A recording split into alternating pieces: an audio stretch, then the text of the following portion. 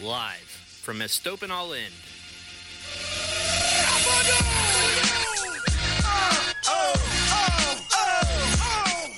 It's the Vamos Morados podcast, powered by the state of Louisville. Welcome to another episode of the Vamos Morados podcast.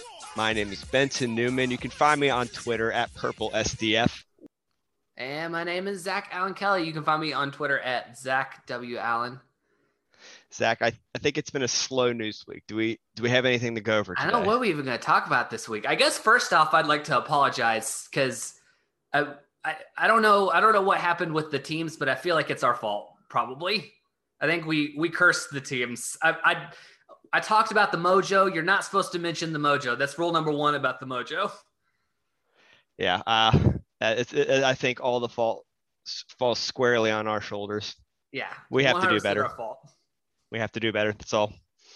But unfortunately for us, after we dropped our last podcast, a little bit of news broke. A little bit of a coaching change.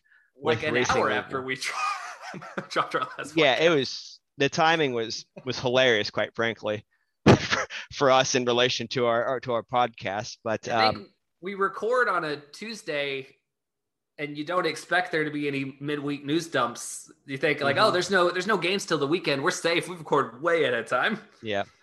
Well, the silver lining is I think it's given us time to digest the news a little bit. So, as you, the listener, are probably aware that Coach Christy Hawley is no longer with Racing Louisville. It was late Tuesday. It was almost 10 o'clock at night. They released that. Yeah, is that right, Zach? Tuesday is like 9:45 or something. Yeah, it was late. They put out a statement essentially saying that Coach Christy Hawley was terminated, quote, for a cause. Yeah, more information than we got with the Hackworth release. And so, I mean, obviously there's a lot been said about it since. I think one thing that you could have taken from that message initially is that whenever they put out communications, they're very deliberate and intentional with the wording of it. And I think it said a lot that they went right out and said that he was terminated. It wasn't a mutual parting of ways. They specifically used the term for cause. Like legally, if they did not have extremely strong footing for the firing, as far as like whatever he was fired for being a pretty clear violation of either his contract or something in the team rules, they would not have used that wording because he could sue them over that if it weren't not like super justifiably for cause. Mm-hmm. Yeah. So it's been a weird week. A lot of people processing their emotions and thoughts on it, particularly because there's been a lack of information as we experienced the first time.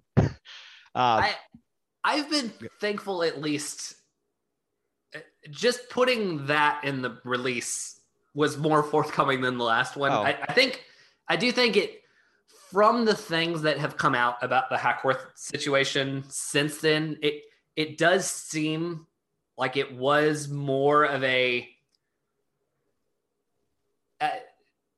mutual termination between the two parties, that they couldn't come to an agreement over something more kind of in line with the vague statement they put out. I do wish maybe they would have been more explicit that like it was that they had a difference of opinion about the shape of the organization moving forward or something along those lines.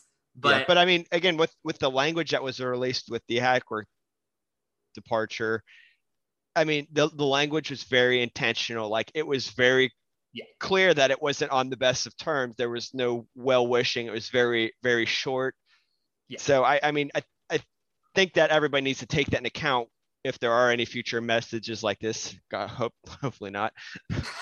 Have had enough of them. But I mean, when they put these public statements out, like read it very carefully and notice what is and is not written in those statements. And again, for it to have been very clear in this Coach Hawley departure, it wasn't good. They found something and they allegedly acted quickly. I personally, I do not need to know the exact specifics, because I do think, I don't know, not to speculate, but like if it does involve any players or anything, I understand the need to like protect player identities like that. I'm glad that the league is like, that NWSL is going through the reckoning it's going through right now, but it's still like, it's very hard to come forward with allegations if it's involves anything with the players, and you don't want to go public and like risk hurting anyone's career moving forward and having them labeled as like a coach killer, or anything. So I think it's completely understandable to want to protect identities and not get into specifics about anything. Right. Yeah. And I think the prevailing narrative online, which I'll be very clear, the club has very, very sternly said that is not accurate, is something about alleged relationships, maybe plural, maybe not. That is, again, been shown to not be true, but I think that a lot of people kind of latched onto it, particularly with what happened at Sky Blue. Yeah, I mean, because that was also what circulated around Sky Blue, I think it would be naive not to think that, obviously, like, if he gets fired from another job, that's not gonna, like, okay, I guess if we're being legal, technically they mutually parted ways with Sky Blue. So yeah, no, but, that one they kind of covered their trails.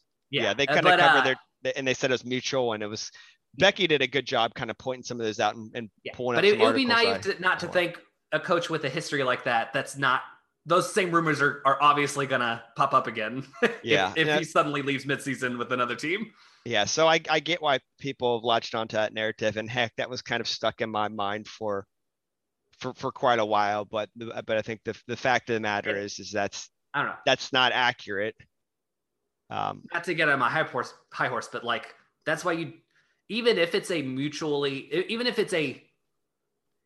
because he got engaged to a former player at Sky Blue. Even if that's a mutual relationship, that's just like, that's why you don't date players as a coach, because all that does is bring trouble with it. Yeah. At minimum, it's a real bad look. Yes. Even if everything is very mutual and you're not abusing a power dynamic in the relationship, which I would argue it's hard. It's almost impossible not to if you're a coach. But like, even if everything is good about the relationship, it's like bad for the locker room dynamics. You're always going to have, it's kind of similar to like when a coach gets their child on the team, where it's like, either you do favor them and that causes a bunch of trouble, or like you overcompensate and it's really not fair to the player. Yeah. In that case, it's just lose having relationships between coaches and people they're coaching. Yeah. So, I mean, again, at minimum, it's a bad look. Some of the speculation and rumor and allegations from the Sky Blue time is it kind of, I think, poison things in the locker room. Again, we don't know if that is true or not, but he did actually get engaged to her. So yeah, I think the parts you can say were more than rumors. Yeah, no, that's fair. And I when they hired him, and I did a little bit of my Google too, like I learned that element, the engagement part, not what happened in the locker room, but the engagement part. And yeah, it was, again, it's not a great look, but from where I was sitting, I'm like, well, I guess it's kind of like a one-time offense since he's engaged. I don't expect for that to happen again, but I mean, yeah, you don't know. And we should mention the team has denied that. So according to the team, he was fired for something other than that. Yeah. I think, so not to say whether that reporting is true or not true, but the team has gone on the record to say that was not what the offense that he was fired for. Right. So all of that aside, looking, I guess my two concerns with the whole situation is one, is this something that we or the club should have been able to kind of see down the road and realize might have been an issue? I'm suspecting that answer's no, because it sounds like something happened, not like they discovered something after the fact. And the other thing is whatever happened, they appear to have dealt with it very fast, which I think is commendable. Which is fantastic. I'm glad they didn't wait. I think it does, like, it's hard not to have it bring into question like the hiring process a little bit. Like, I know the club is going to be very defensive about it, but like, it's a bad look when it's not even a season in and you have apparently a pretty big issue that you have to fire over that questions like the vetting process during the hiring process. But I guess until we have more information on what happened, I'm not inclined to assume that it's something that they should have known about beforehand. Yeah. I'm obviously assuming a bit of positive intent here. But that's just, I guess, my train of thought with that. But two, I think the even bigger question for me or issue is the sake of the team. So before I dive in that, I'm going to rewind to Louisville City's situation. When Coach Hackworth left, I mean, yeah, obviously it was not ideal, but I was not nearly as worried as I am now about Racing. Reason being is that it's an older team. On the staff. Yes, older team. They've been around for a while. They know how to win. I'm going to even go out here and say a hot take that the 2018 championship, like how much of that truly was Coach Hackworth. Like the team was already together. They were already in motion. They did guided him for half themselves for a little while. Right. Yeah. And so it was like half a season. I don't want to take away for what he did because for all I know, without him, maybe we would have fallen flat in the Eastern Conference Finals. I don't know. But from where I'm sitting, I'm just a little bit of an asterisk there, next to his name as far as like for him winning championship, because like he got dealt a really good hand. Now with Racing, I do think, I don't know, to defend Hackworth a little bit, because I think he both got handed a very good and kind of bad situation, because I think the team has like a lot of continuity and is very good. And that was a very good situation to come into. But also, I think because they got to coach themselves for several weeks, that's like a really tough situation to come into as a coach. Because I think it's very hard in a situation like that to get the respect of the players, because they're going to feel like, well, we don't even need you. Yeah. So well, I think I don't want it to come across that. I think I don't want it to come across that I didn't think he deserves zero credit. And I think he definitely took where the team wasn't built on it as far as the roster goes. So we have a much more talented roster now than I think we did.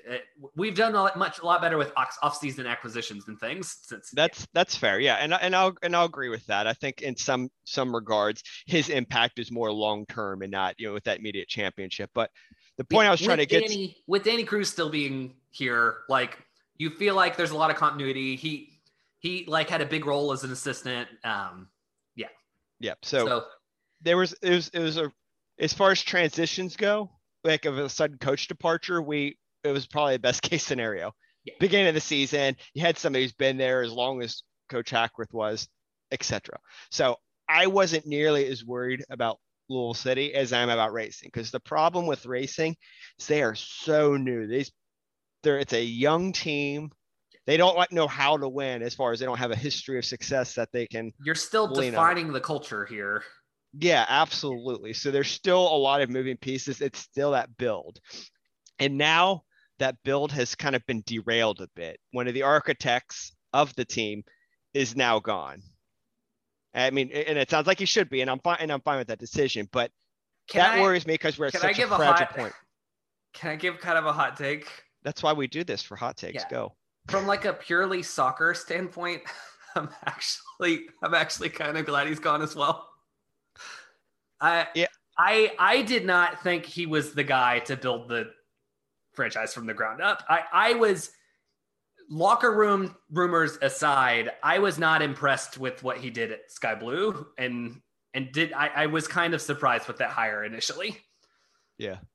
I won't pretend like I was super familiar with his tenure at Sky Blue, but I don't know, as far as like how he was playing the team, maybe I would have done things a little differently, but that's me being like an armchair quarterback. Like, I have questions about like the draft strategy.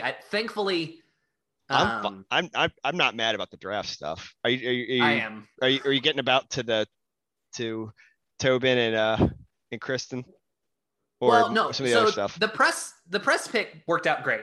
That was good. I think we have focused a lot on Heath and Press and kind of forgotten that also like Alana Kennedy and Caitlin Ford were drafted, and that like I am almost positive going to get something for Heath's rights, and that will turn out to be a pretty good pick. But it does seem like we maybe just wasted 2 of our draft picks. What the other ones? On Alana Kennedy and Caitlin Ford. Because they seem very content playing in Europe, and I don't even know if we'll be able to get a whole lot for trading their rights. Yeah. And like I think I heard someone say like, oh, we had all the players we wanted. Like, we're building a new team. We know all the players we could get. Like, you can't be wasting picks on players that you're not going to get anything out of. Those picks are pretty precious. Part of that, I think, comes down to is what did they know that we didn't? I mean, what conversations had taken place? Is there some level of confidence that they would come over or wanted to come over, at least at that time? Like, so when they made the pick, I thought for sure that like, oh, they talked to them and they wanted to come play here. But after the fact, that does not appear to have been the case. Yeah. I mean, I don't know. I guess I'm still defensive. Like, if there's nobody they truly want it as part of that team, don't pick somebody to have somebody. I'd rather them have the rights than somebody they want. Maybe is a good opportunity to start fresh. Yeah. And so one of the, I think, redeeming things is that James O'Connor was involved from the beginning and is still definitely here. So it's not like the complete vision is lost. And I think that's a very positive thing for us, but still losing your head coach, like, that's a blow I don't know that this team could have afforded to have. And the point I wanted to get to with it is that they can't miss on the next hire. It needs, unless we're going to, unless they're going to be content with the team being, floating in that kind of garbage tier category for the next several years, like, they have to hit a home run.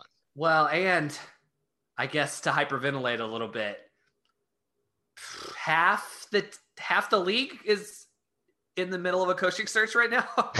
So they are going to be fighting for hires too. It is maybe not an ideal time to be in the middle of a coaching search. Yeah, it isn't. And here's what I would like to see. I would like for them to put their money where their mouth is and go get like a big solid name, somebody who we know can get the job done. Like, no question marks about, like, somebody awesome. Like, go poach somebody from Europe if need be and pay a lot of money. I would be just fine if we got someone new and got a fresh, like, yeah. I mean, that scares me. But if they have a tremendous amount of confidence, I can get behind that. But again, like I said, they can't afford a miss. And somebody with little to no experience is a gamble in my eyes. Not to say it can't pan out. Makes me worried. Yeah.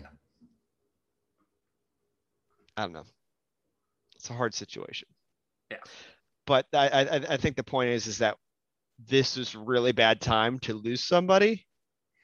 And we can't afford for that to happen again in any time in the near future. Whoever's going to be hired in should be in the mix for the next few years at least. Yeah. For the sake of having continuity and building out the vision and helping these young players develop. It's a young team. Like, they need that continuity. Do you think, I guess I had not thought about this much. So you think that hire needs to be made before the season ends or during the off season? I'm fine with the off season. Yeah. Yeah. Take the time to get the right hire. Don't rush it to somebody's in the door. There needs to be a rush. Yeah. Yeah. And in fact, I think, and we haven't mentioned him, but Mario Sanchez got named interim coach. Or I don't think we've mentioned. We have not. And I have heard nothing but good things about Mario. I think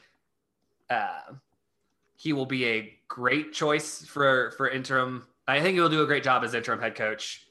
I've seen him coach the youth teams in clinics, and He always seems really great with the kids. He came out to my mom's elementary school that she's the counselor at, and did like a little clinic there. And my mom cool. like absolutely loved him. So maybe it's a little personal, but I have heard nothing but good things about Mario. I was going to echo that. I've heard just wonderful things about him. Everybody seems to love him. I've talked with him once, and he's a great guy from that brief conversation. But he has I think a lot of good experience. I think he will be good. He'll be able to keep the team together for the remainder of the season, and I think we're fortunate to have somebody who's got how flexible he's been. He's had like every job within that organization. I don't know when he sleeps, because we had our league game. We had our rec league game Monday night. He coached a youth clinic on the fields before our game started, and then I'm fairly certain he played in our old man league after that. Yeah, he did. and then got named interim head coach the next day. Yeah. So, and I think was still last I checked interim assistant coach for Louisville City. Yeah, I imagine he's going to be taking a backseat a little bit in that role, but yeah. So he does. He wears many hats within the organization, and again, we're fortunate to have somebody as flexible as him. But I have faith they'll be able to keep things together while they do the search for the replacement. So that's really, I guess, like all I had on that situation. Again, a lot of rumors. I mean, at the end of the day, it doesn't matter to us why he's gone. We know that he's no longer with us. It's more about, I guess, what's going to happen moving forward. And I hope that they take the time to get it like 110% right. Yep. The very important hire. Yes. So we will wait and see on that. Do you want to switch to a topic where we can be less diplomatic about our anger? Go into it. Drop it. Go for it. So I guess last night the NWSL announced all the news about the championship this year. So they're the Providence Park in Portland is going to host, which I think the initial wave of criticism I saw was they chose a turf field, and it's also a team that has hosted in like the last couple years too. It's a repeat host. I didn't realize that. The part I found more egregious is that the kickoff is 9 a.m. local time. 9 a.m. local time for a championship? Boy, this league, I tell you. And like the logo that they used, it appears that they have not updated the crappy trophy because it's still got the same logo. It costs money. But just another in like a long line of baffling decisions from the league head office. Yeah. Now, go ahead. I think people were saying that they are hemmed in with the CBS deal, that like they have to have the game in the available time slot, which is like the noon Eastern time, 9 a.m. West Coast time slot. But like, if that is the case, one, that's like a very bad deal that you signed. And two, then at least have it on an East Coast hosting site so that like noon is not ideal for your championship, but it is better than 9 a.m. Yeah. I mean, yeah, have it on the East Coast, maybe a venue with grass, a nice newer facility. I think would look good on the cameras. Are there any teams in the league that play in the Eastern time zone? Got grass field, new venue that everyone seems to think is really good? I don't know. I mean, Red Bull Arena is pretty old. Yeah. Red Bull Arena grass? I think so. Okay. I don't know that. I don't know. I'm confidently saying it is. If they want to play in front of an empty stadium, they could host it at Red Bull. Yeah, it's very good for that. But all that aside, yeah, I mean, maybe it was a case that made that Louisville should be, could have been a good venue to host it. I mean, obviously, it's a tremendous amount of bias on my part, but me and you disagree on this one a little bit. But I would have liked to have seen the championship site played at the team with the most points, kind of like you see traditionally in most other leagues in the world. Hell, even the MLS gets that one right. I know you're less against that. I'm fine with neutral. It is weird that like it appears they tried to pick a team that they think will make the finals to get attendance better. Like that's I think neutral site championships are the most fair way to do it. But I do think from like a league standpoint, having the team with the most points does ensure it'll be a better attended final than otherwise, especially in the Champions League does not have this problem because it's so popular, but in a growing league, I think it probably is the better choice to have the team with the best record host it, because that ensures you have a well-attended final. That and the fact that like it's something you earn. Like, I mean, it should be something that these top teams, the teams that are floating near the top of the table, give them a reason to keep winning. You know. And I guess this is not really an NWSL problem because they don't really play like an East or West heavy schedule. My issue with like the USL with that is that I just don't think it's very meaningful to compare the records of the Eastern Championship champion to the Western Conference champion because they've played such different schedules that I don't think it's super fair to say that the team with the best record was actually the best team. If they played like a completely balanced schedule, that I would be more into that. I mean, that's I wish I'll be excited the day that the USL gets to the point where there can be more cross-conference play and it's less that they're essentially two different leagues, you know? Oh, another thing. Why is Providence Park turf anyway? The Portland is a temperate rainforest. It's the greenest part of the country. It's the easiest place you could grow a grass field in the whole country. Why do they have a turf field? It is 70 degrees and raining all year long there. You think the Timbers would have at least paid for it? They got at least a little bit of money if the Thorns stole. I brought this up online a while back, and some people said that like technically the city owns the stadium and the Timbers don't have a say in what the field is. I don't know. They just did a huge addition. I don't think that's what's going on. Anyway. I mean, that seems like a pretty piss poor excuse. Like if the Timbers or the Thorns or a combination of both are willing to pay for it, why wouldn't the city? Yeah, if they paid for it, the city would put grass there. I don't think that's the problem. Yeah. Whatever. So this league, it'll be something new next week. Anyway, I guess one other funny thing about it is that Becky pointed out that a lot of the teams were just dragging the whole situation. I think it was Ali Krieger was like, we don't even practice at 9 a.m. Like, why would we have a championship that early? I saw Jess Fishlock was like, so is that 5 a.m. team meeting pregame? So I'm glad those with voices within the league are using them, because maybe then they won't make that mistake again.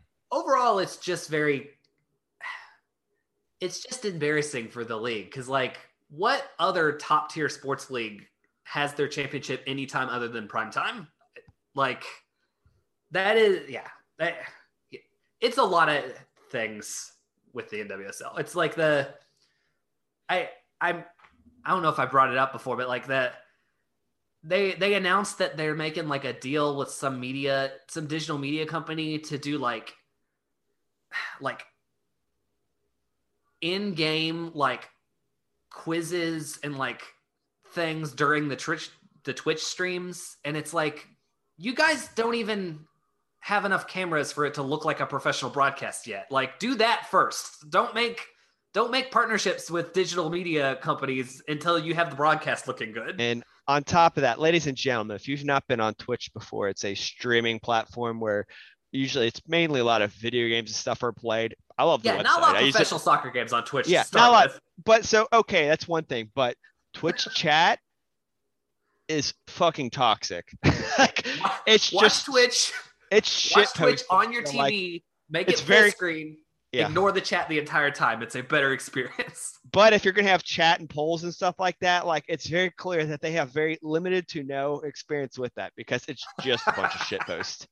It's funny sometimes, but it's just shit posts. So, but I mean, more to your point, like, yeah, like baby steps, like prioritize a little differently. So make the trophy a big cup with handles on the side. Don't try to do weird. Just if it's generic, like that's fine. Like player like kicking just, ball art. yeah, like just keep it safe. I don't know. We can make a whole podcast, I guess, talking about Go stuff to like the that. store, get like a fancy fruit bowl, and put a plaque on the front. That's what they did with the Stanley Cup. It's the best trophy in sports. You don't have to do. It don't have to be complicated. Oh, so you want to talk about great homemade trophies? So back in the day when I used to do a lot of fantasy football, the the trophy for our league was my grandma had this. It's from the 70s. It was an ice bucket, but it was a pineapple. Like you took the top off pineapple. It was golden. So it was the Ooh, golden pineapple. Like what a terrific trophy that was. So sounds great. something like that, maybe for a pretty penny, I'd part with it. So anyway, so there's better options than what they have, but let's stop dragging the NWSL and let's talk about some actual soccer matches. Let's How talk about that? some like mildly positive news. Yeah. Yes, the first match in the in Mario's tenure with Racing Louisville, the first match without coach Christy Hawley, is against the OL Reign at home. Now, I was not able to attend in person, but you were there, so I imagine that. I mean, there was no Rapinoe, but there was Rose Lavelle. Yeah. Were there? I was curious, and I didn't exactly hit this. Were there a lot of Cincinnatians down there for Rose that you noticed, or? I didn't. I expected to see like more Rose Lavelle Team USA jerseys than I saw. I didn't see a ton of I didn't see a ton of rain gear either because we've typically had like pretty good away fan attendance in the NWSL games. I thought there were a lot of Thorns people. I thought that was pretty impressive. Yeah. So yeah, but no, I think the rain might have killed it for some people. Because it was not the best weather. And plus, I think news broke fairly early on that Rapinoe wasn't going to be there. So yeah. But yeah, still good vibes at the stadium. I thought, all things considered, after last week. Yeah, I think our fan base wants to show up and show that we were supporting the players because again, we don't know what had happened and if this affected them in some way, somehow. This whole change and turnover, this turmoil. Yeah, and so I'm glad that we had people there showing up to cheer them on. The WDRB article I read this week that interviewing Betos, that seemed to make it out that the players were also kind of caught off guard by this. It was a surprise to a lot of them as well. So yeah, it's just like a tough week to react to. Yeah. So I'm glad people showed up, and I guess not to fast forward too much, but when Nadia scored the first goal in the 23rd minute, like it was loud on the broadcast. Oh yeah.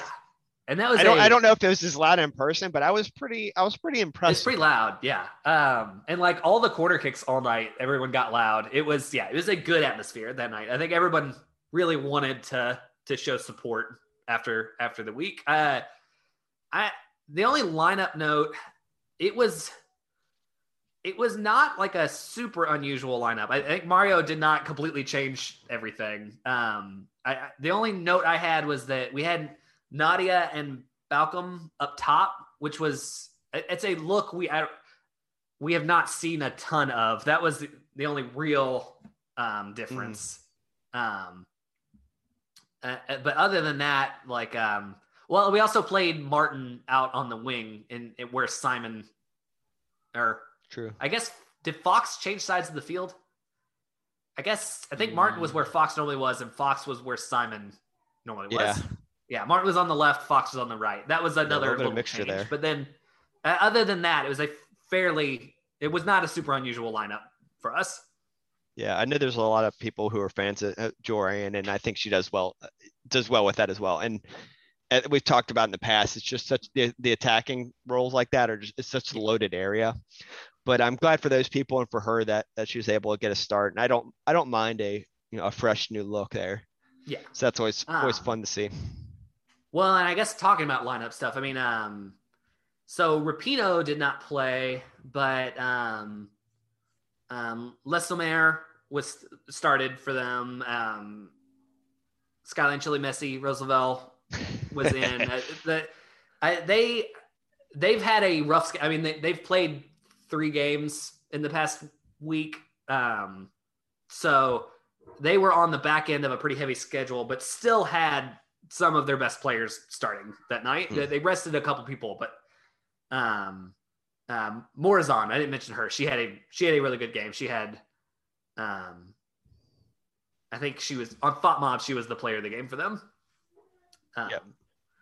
But yeah, first half, I thought Racing looked very good. I think that is some of the best like team soccer I have seen them play. Like the passing seemed to be fairly crisp. They were defending well.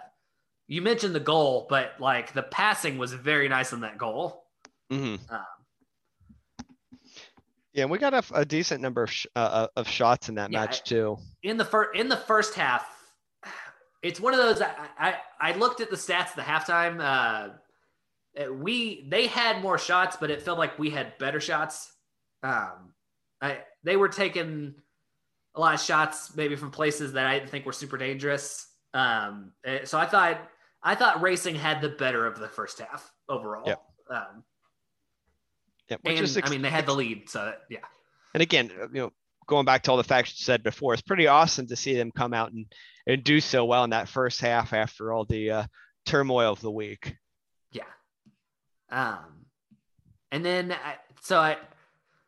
one tactical change that I noticed is and Michael Fleur de Lis FC was noting this, but Mario was really focusing on the high press. And we have used that in places, but like pretty much the whole game, he was keeping on everybody to keep the press going, which I think worked well for them the first half. And I do think might explain like some heavy legs and maybe why things tailed off a little bit in the second half, especially if like that is a very physically demanding style of play. And if you just switch into doing that all the time, that is going to leave you tired at the end of the game. Yeah. You got to have a lot of like upfront conditioning stuff early in the season to do that successfully. It's very like, you have to really have a core of players who have played together and like have a sixth sense about where they're going to go, because it does not do you any good to be the only player to come up on the press. It's like you all have to move forward and you all have to move back together thing. So it takes time to develop that style. Yeah. It kind of in some ways reminds me of Marcelo Bielsa's Leeds, how just physically demanding and how much work that they do. It's something that does take time to develop and whatnot. And I mean, maybe we got exposed because of that a little bit more. I had an interesting lineup note from the start of the second half, because during halftime, Ebony came out without a warm-up jersey on and started warming up. And so it was pretty clear that she was going to get subbed on like right at the start. Mm-hmm. Like I was talking, we were trying to guess who she was going to come on for. And I thought like, oh, it's got to be either Nadia or Balcom. And was kind of surprised to see she came on for Malay. Is that right? Yep. Yeah. Right. And that's I talked about it was a fairly normal start, but that is, I think, an attacking group of players we have not seen at all this season. Having Balcom, Nadia, and Salmon all on the field at the same time is new. And it didn't last super long because Balcom came off on the 67th minute. But I just wanted to note that was an interesting lineup to start the second half. Yeah, I mean, if you kind of blacked out on your screen who was coaching there, it was pretty things were pretty noticeably different. Yeah. And in a number of those regards. But according to FOTMob, Holly was still coaching though. Yeah, I actually just noticed that, and so I was gonna like tweet some shit at him because they respond if you tweet at them. It's pretty cool. So Anyway, yeah, That's one of the less egregious ones. Yeah. At one point, they had Brooke Hendricks as being English rather than American. So they've had some weird things. Oh, anyway, is that because she played for West Ham? Maybe yeah. you So I think that's they where assume those she's lines got English. crossed. Yeah, and I tweeted I'm like, huh, that Georgia was in the U.S., not England, but all right. Well, I mean, there is a Georgia over in Europe. there is another Georgia. Yeah. It's also not England. Yeah, so they've missed in every regards. But anyway, so I guess in the second half, it was later. We did a good job holding them off, but well, it was one of those. The goal came later, but like it was coming for a long time. Like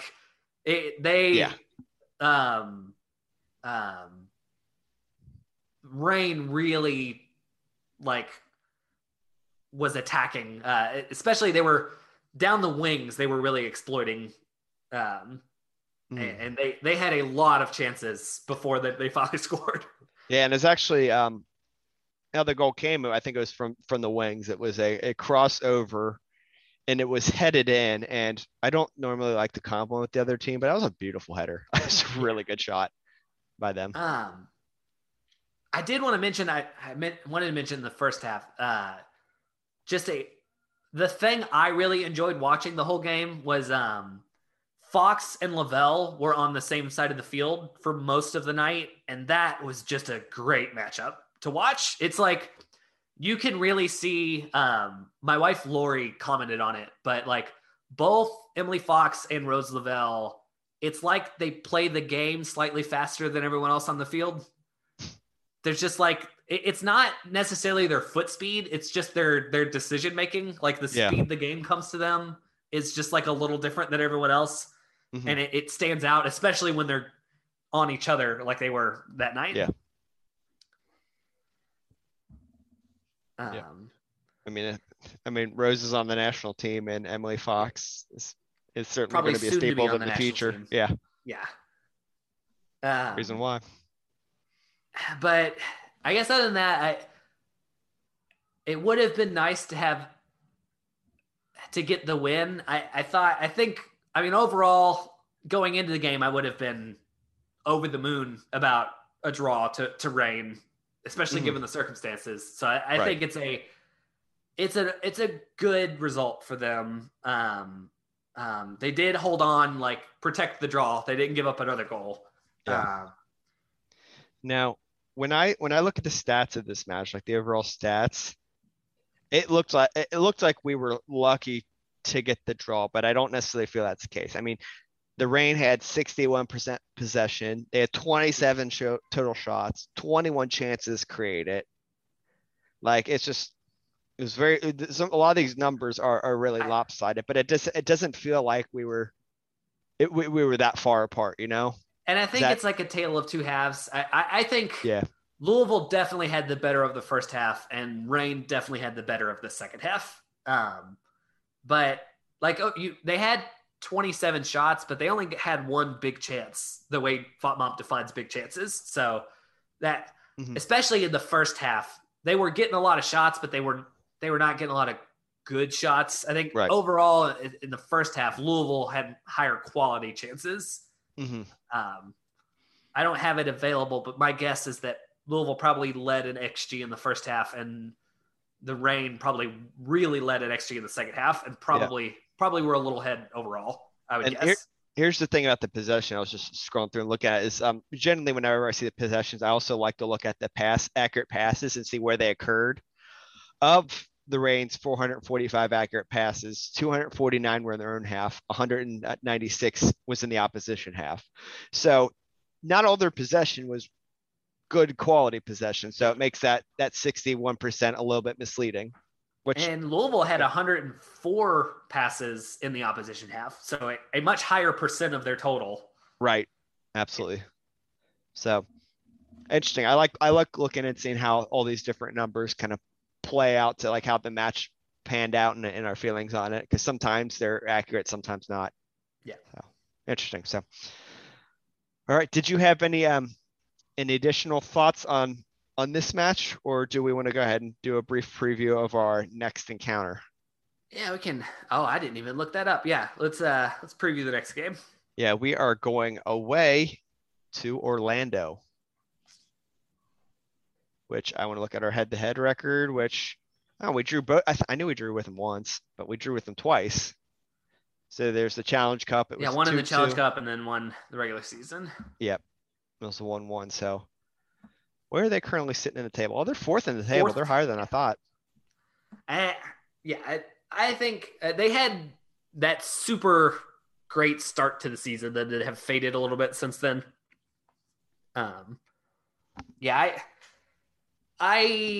I mean, it's on the road, so it's tougher. I think Reign are a better team than Pride overall. But I mean, Orlando does have all of their Olympics players back now. So I would expect them to be a little better. So we'll see. I since it's on the road, I think I'd be happy with a draw there. Oh yeah, for sure.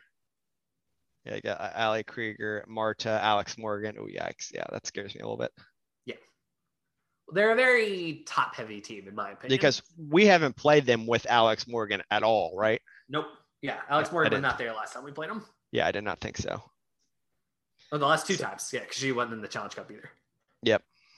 So it'll be interesting, and I guess one of the nice things about it is that the team will have more time training with Mario to understand how he wants them to play. So, maybe we'll see some of his vision happen a little bit more cleanly and crisply. Everybody's got a week to hit the exercise bikes.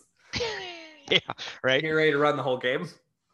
So I'll be interested to see kind of the evolution of the team, the more exposure they have to his style.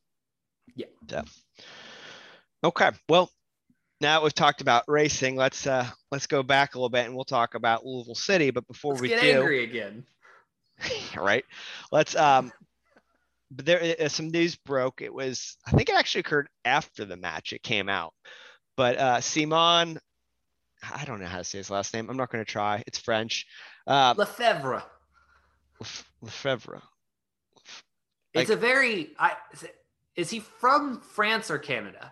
Is he actually from France? Yeah, he's French. Because his last name is very like hockey player from Montreal. Yeah, I could see that in the back of a hockey. The very jersey. Quebecois last name. Yeah. Anyway, so Simon, who we've not gotten to see play any action, was loaned out to the Switchbacks, which I'm gonna guess maybe that like when we do more of these random away matches, we establish relationships with those front offices and that's how these things come about. Maybe not accurate at all, but he was loaned out there pretty much with the expectation that he's going to get playing minutes there, which I think is awesome.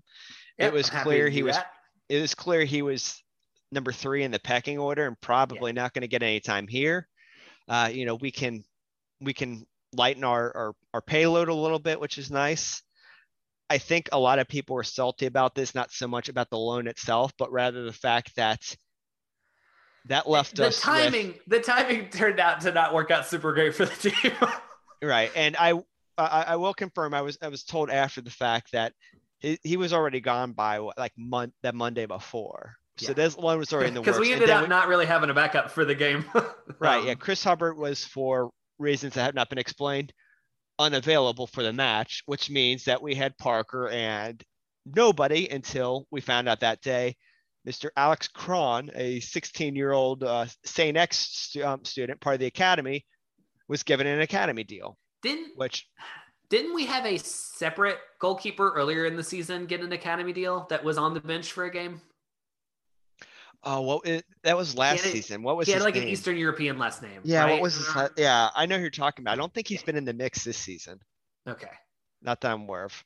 I forgot about that one. But anyway, so Alex Cron was given an academy deal. I imagine it was partly due to the immediate need, just on how things had panned out, and partly I don't think they wouldn't have put him in that position if he wasn't ready. Worst case scenario, we put Nama K back there. Yeah, right. So, and I know some people are critical about it, like, oh, we had a 16-year-old kid on there. Well, one, we've played Josh Widener, and I didn't hear those same complaints. Yeah. So, and number two, again, that the timeline I don't think it's not like we loaned him out the day before and we already knew that Chris is going to be gone. So yeah, I think we rolled the dice a little bit with it, and with having to put a 16 on but it's not like that egregious. It's most teams only have 2 keepers. So I don't think when they made the deal, it was not rolling the dice too much to loan out our third keeper. I don't think it was too big. And just how things panned out, like it was just a 1 match thing. And how often do you sub out your goalie?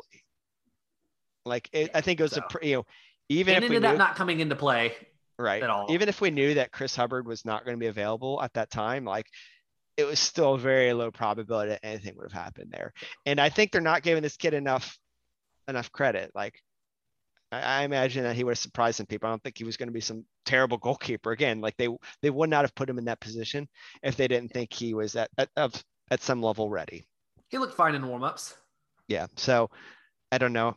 I think that might have been overblown a little bit in my head, but speaking of the switchbacks though, Did you see the red card from the Switchbacks game this weekend? I heard there was a red card, but no, I didn't get to see it. Oh, wait, what player was it? Is Mishingala? Yeah, it was past the 90th minute in New Mexico. And they were trying to play quick, and ball went out of bounds on the baseline, so they had a corner. And the ball kid picked up the ball and then was walking over to the corner. I think he even rolled the ball, and Mish grabbed the ball, got frustrated that he wasn't giving it to them quick enough, and just chucked a ball at him. At the ball kid, which is they got to throw the banhammer down real hard on that one. Also, heads up play from the ball kid. He went down hard and immediately, because you got to sell that as the ball kid. That's a good home ball kid. He's doing the Brazilian thing where they're rolling around, just being real extra about it. You get any sort of contact as a ball kid, you sell that. That's a heads up play from him. That's terrible, and I hope that the league really, really comes down on this dude for that. That's just it was not he was the ball kid was not really slow playing it. It was extremely mild what went on. It is not this does not excuse it, because this is probably a more not okay reaction, but it was not like the Eden Hazard one where the ball kid dove on the ball and refused to give it away. I was going to comment on that. I've seen some clips and stuff in Europe where the kids are doing some real shit housery. This was not that. This was a completely normal interaction up until he got the ball chucked at him. Anyway, just wanted to note that we don't talk about league news a whole lot, but that was I am curious to see what his suspension will be for that, because that was not okay. I want to see it more than 3 games. At least you got to draw a line there. Anyway, getting a little off base there. So, all right. So we had already talked about the whole goalkeeper news. Parker started. We had that new kid, Alex Cron, starting on the bench. Yeah. Oscar Jimenez, I think it was his first home start since he's been back. I might be wrong. First home game. Yeah, I think first home game, period. I think he was if you're going to count that. I think if you're going to count that preseason match that we got to attend against the Riverhounds. Since he recovered. Oh, yeah. You're right on that one. That's what I think. Going into the match, I think both Brian Ownby and Jonathan Gomez were listed as questionable, which scared me quite a bit, but they both ended up being starters. So thank God on that one. Jogo didn't quite look like himself to me, though. I think whatever was bothering him might have been nagging a little bit. Yeah. What I was not prepared for is that Kyle Gregg started up top, and Cameron Lancaster wasn't even dressed for the match. He wasn't in the 18 at all. I'm assuming it's some level of rest. I didn't hear anything about him being hurt. Yeah. He was not on the injury report. Yeah. So, and on the bench, we also again had Abdu Akijam. Am I saying that right? Yeah, Abdu Bakijam.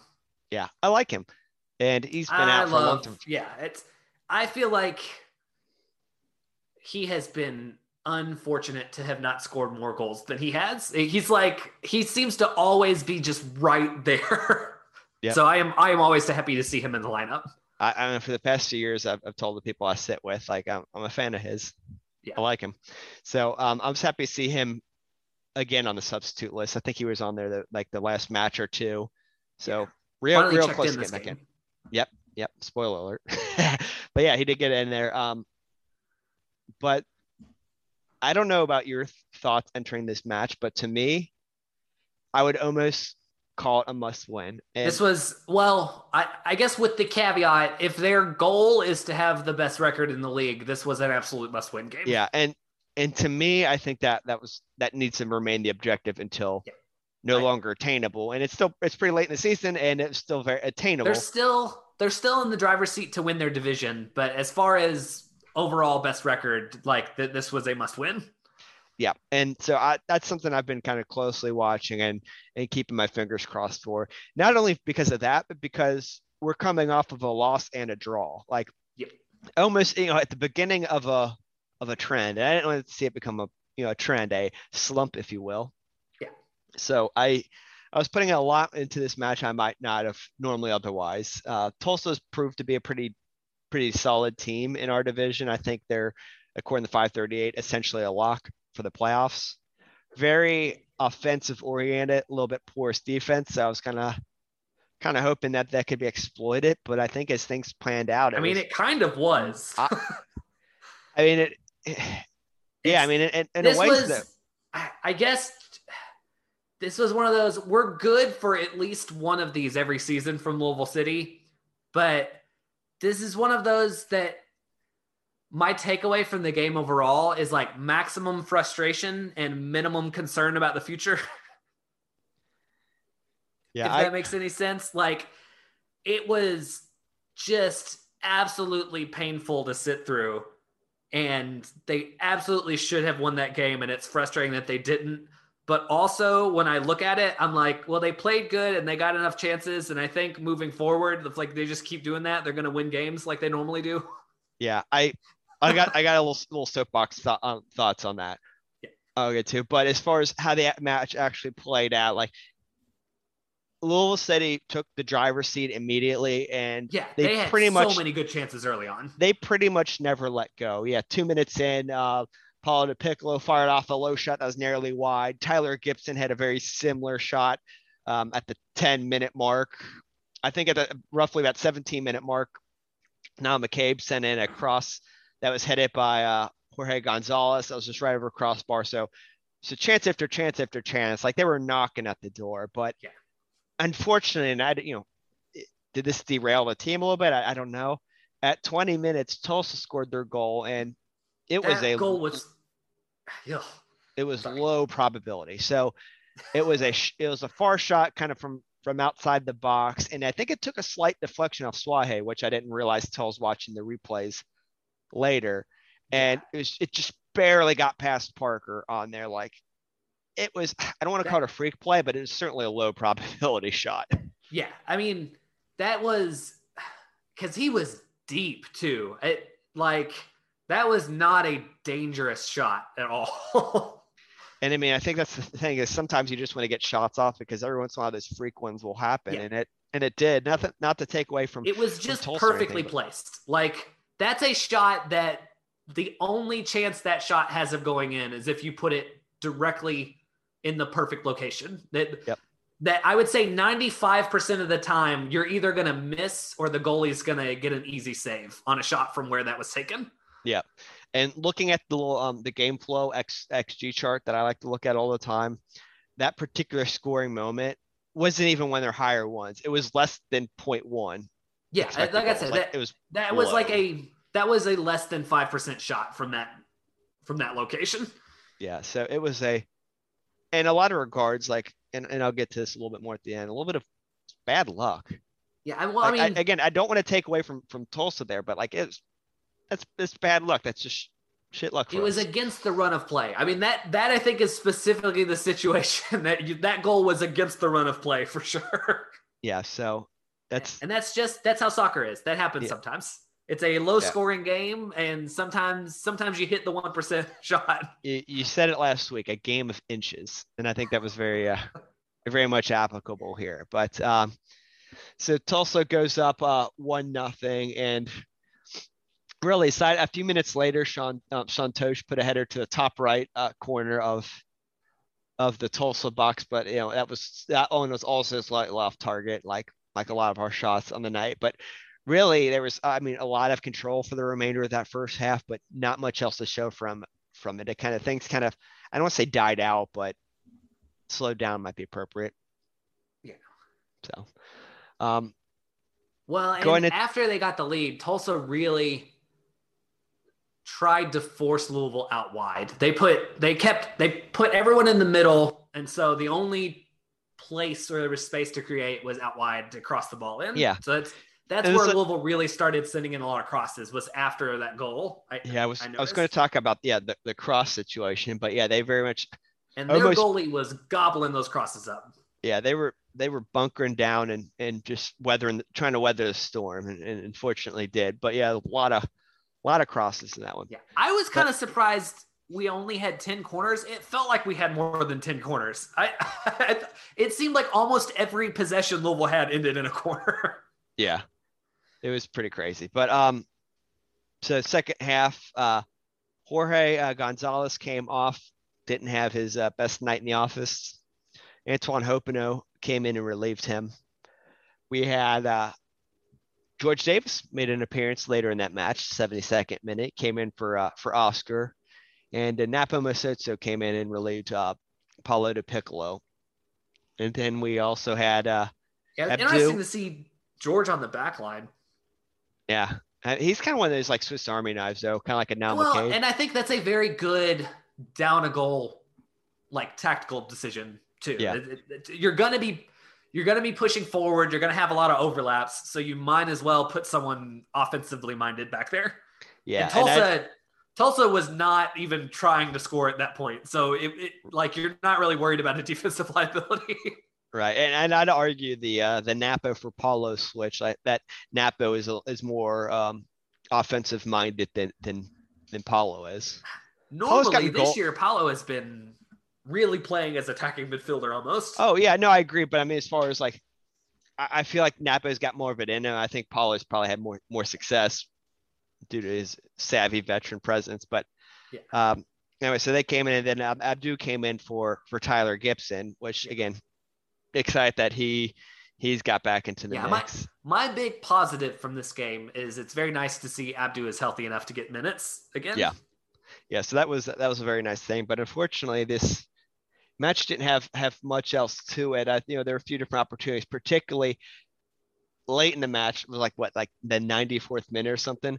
Hopino hammered off a shot off of a Now McCabe cross, but the goalkeeper barely. What was he like? He had to jump up and push it over. He had to tip it over the back of the post. Yeah, that was arguably probably our best opportunity of the night in the very dying minutes of it. But they successfully weathered the storm and handed us our second loss, putting us at 1 draw and 2 losses in the past 3, which is don't feel good. Weird to say. Now, statistically from this still match, not concerned moving forward though. I don't know if this one more than the other two. I think they legitimately did not play super great in the draw and the first loss.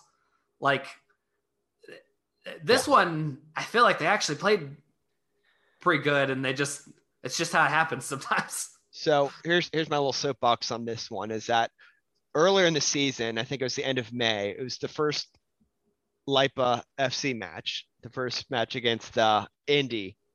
And we just dominated in every statistical category, except for they got 2 penalty kicks and beat us.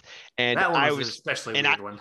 I was adamant that one, if we have another match play out like that, we have the same sort of statistics, we win that every other time. This was a fluke. And I was very adamant about this.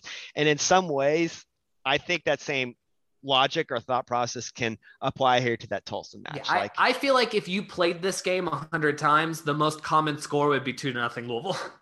Exactly. And that's the other part I was going to bring up, is not to get too nerdy with our stats. We love it. I don't know how much our listeners do, but the they hate it. They tell me about it all the time. I don't care. I love it. So, but the expected points metric, which is similar to expected goals, essentially looks at the quality of things. We won't go down that rabbit hole, but you take your expected goals and you figure out like what your percent chance of winning, percent chance of drawing, and percent chance of losing are, and then you get expected points from that. Yeah. Now, while that number was rather close, and even the expected goals were rather close in that Indy match I referenced before, it was very, very different for this matchup. So expected points for Louisville City, this one was 2.64. Like, yikes. Like, that just sucks that you lost. Our expected goal value is 1.97 to, drumroll, 0.2 for Tulsa. Yeah. Tulsa, like if you just played that exact same game over again, Tulsa, you would expect to have scored 1 out of 5 games, basically. Yeah. So in some regards, I think this match was a little bit of fluke and bad luck, more so than the team underperformed.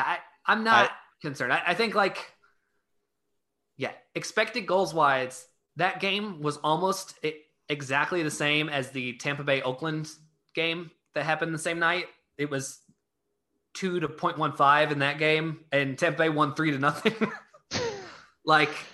So it happens. Even I would consider Phoenix to be like one of our peers in the league. Yep.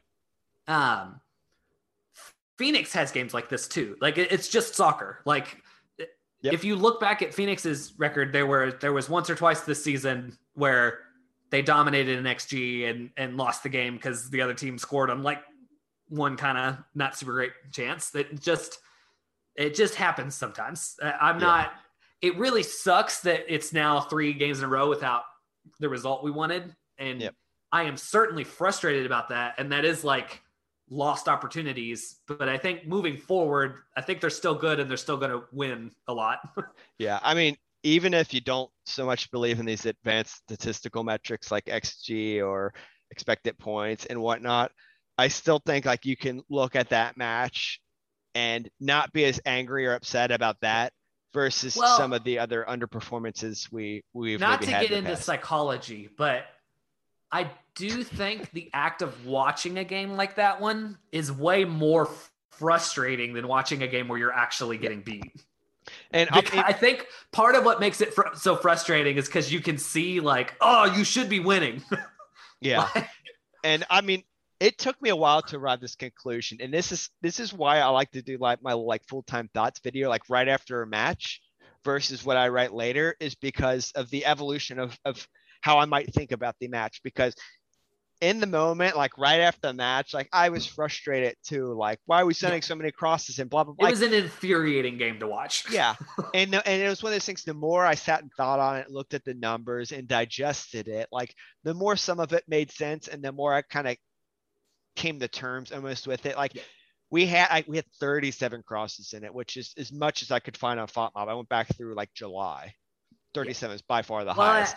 But like a lot of it's because they were bunkering in and they were just trying to weather the storm, and they did. And then like looking at the quality of our shots, like it's just, I don't know, it became more palatable for me the more like I thought and stewed on it. But like I totally get why I have not reassessed what I think about the quality of the team.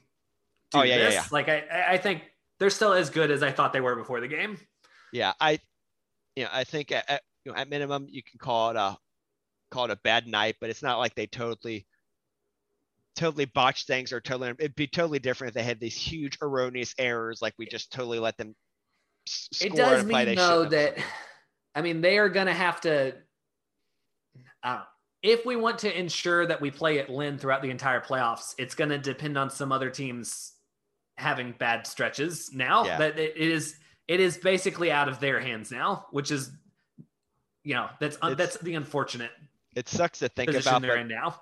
but all we can do is control what we can control, and that's our performances going forward. And they are still well in the driver's seat in the division. Like, oh yeah, they keep winning games. They'll win the division. That no one else can take that from them at this point. But so I just think that, and it's going to be tough because there's so many away matches. But again, just control what we can control. We're still, I mean, as far as goals and points go, we're still pretty much neck and neck with the 2017, 2018 seasons. I've been kind of watching that, the comparisons there. So, I mean, we were ahead on the goals metric, but that's kind of leveled out a bit. And points is still pretty much right where we would expect to be. So we're still on good trajectory. So. Yep. Well, and I mean, we talked about, I don't know, it's an unfortunate result based on XG.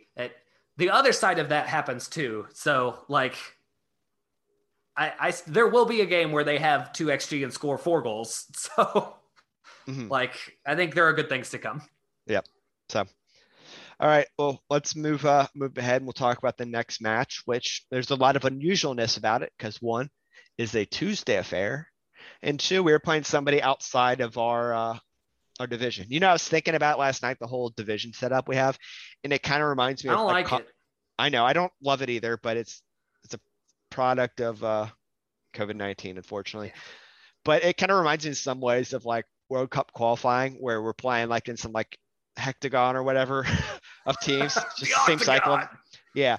So I don't know. I just made that comparison last night. I'm like, huh, weird. But anyway, so this is a match outside of that structure, which is always welcome. And we're going away to Hartford Athletic up in Connecticut, who have had a weird season. Yeah. I have a lot of respect for that organization. I think they've done things right to like build into like a respectable independent team. Like them in like Birmingham, they've done a very good job. So I have a little bit of love for. I mean, hopefully they're paying players now.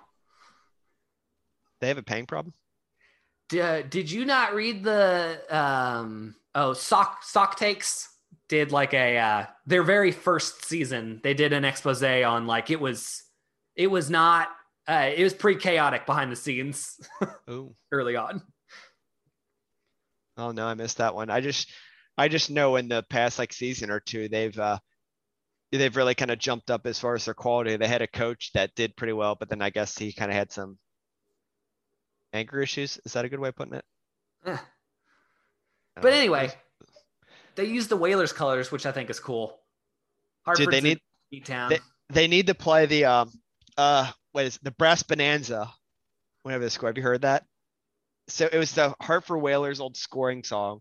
And the only reason I know this is because for a while last season, Toronto FC called Connecticut their home.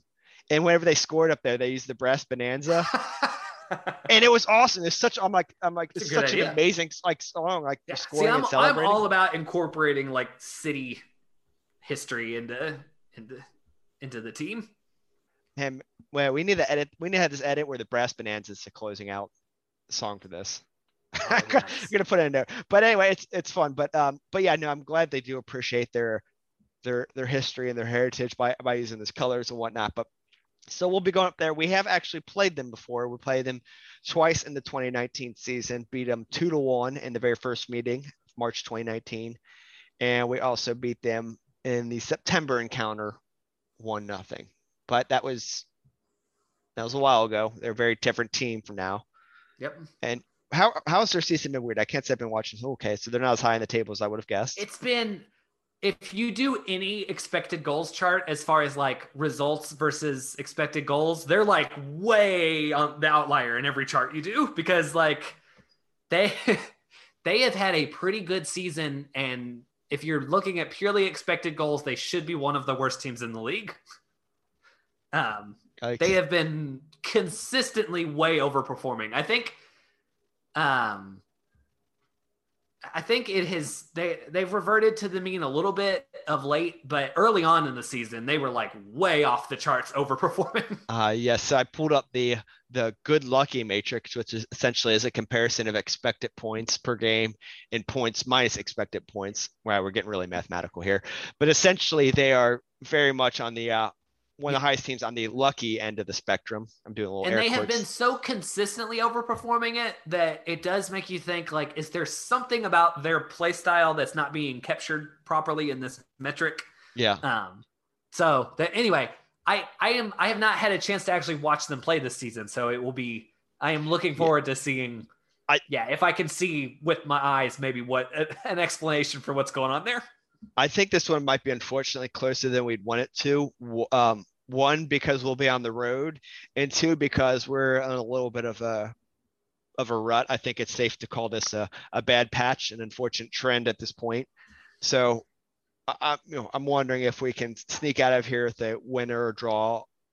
They're going to get a lot of chances, and can they finish them? I think it's going to be the question. Because Hartford has given up a lot of chances to a lot of teams. I hate to set the bar so low, but all things considered right now, I wouldn't be like super upset with a draw. Is that? Nah, I want to win. I mean, I want to win, but like if we got a draw, I'd be like I don't know. I guess I need to process it more. My bar should be higher. I don't know. It's good. It's good to set expectations and then have them exceeded and not just be angry all the time. So yeah, I'm not doing this for the sake of my well-being though. I'm trying to think of what's realistic. And maybe it'd help if I had seen with my own eyes Hartford a little bit more. Yeah. But just considering the little bit of a slump that we're in and the fact that it's away, like I shouldn't be mad, I feel like, if it's a draw. Yeah. I think a win should be achievable under normal circumstances, but I think having the recent factors like this. I want to see an Abdu goal. That's my win or draw. If Abdu scores a goal, I'm happy. Yeah. I don't know the stats of Corbin Bone, but I'm really hoping that he's available sooner than later. I do think we mentioned they were having trouble attacking up the middle and had to put in a lot of crosses. I think Bone having been there probably may have helped with that a little bit because he has really been very instrumental in their creating up the middle this season. He's very, very good for us. So, all right. Well, Zach, we covered a lot of ground today, didn't we? No lack of subjects to talk about this week. Well, our dear listener, we appreciate you listening to us talk about all these subjects. If you guys ever have any feedback, message us. Let us know. I'm curious what people think, and we can always adjust accordingly. I don't think I'm going to back down from my love of the stats as much, but lots of other things. But you can find me on Twitter at PurpleSDF if you have anything to say, good, bad, otherwise. Zach, where can people find you at? If you want to tell me how much I suck as a host, you can find me at Zach W. Allen on Twitter. We're actively looking for his replacement. I'm issuing his termination paperwork in the near future.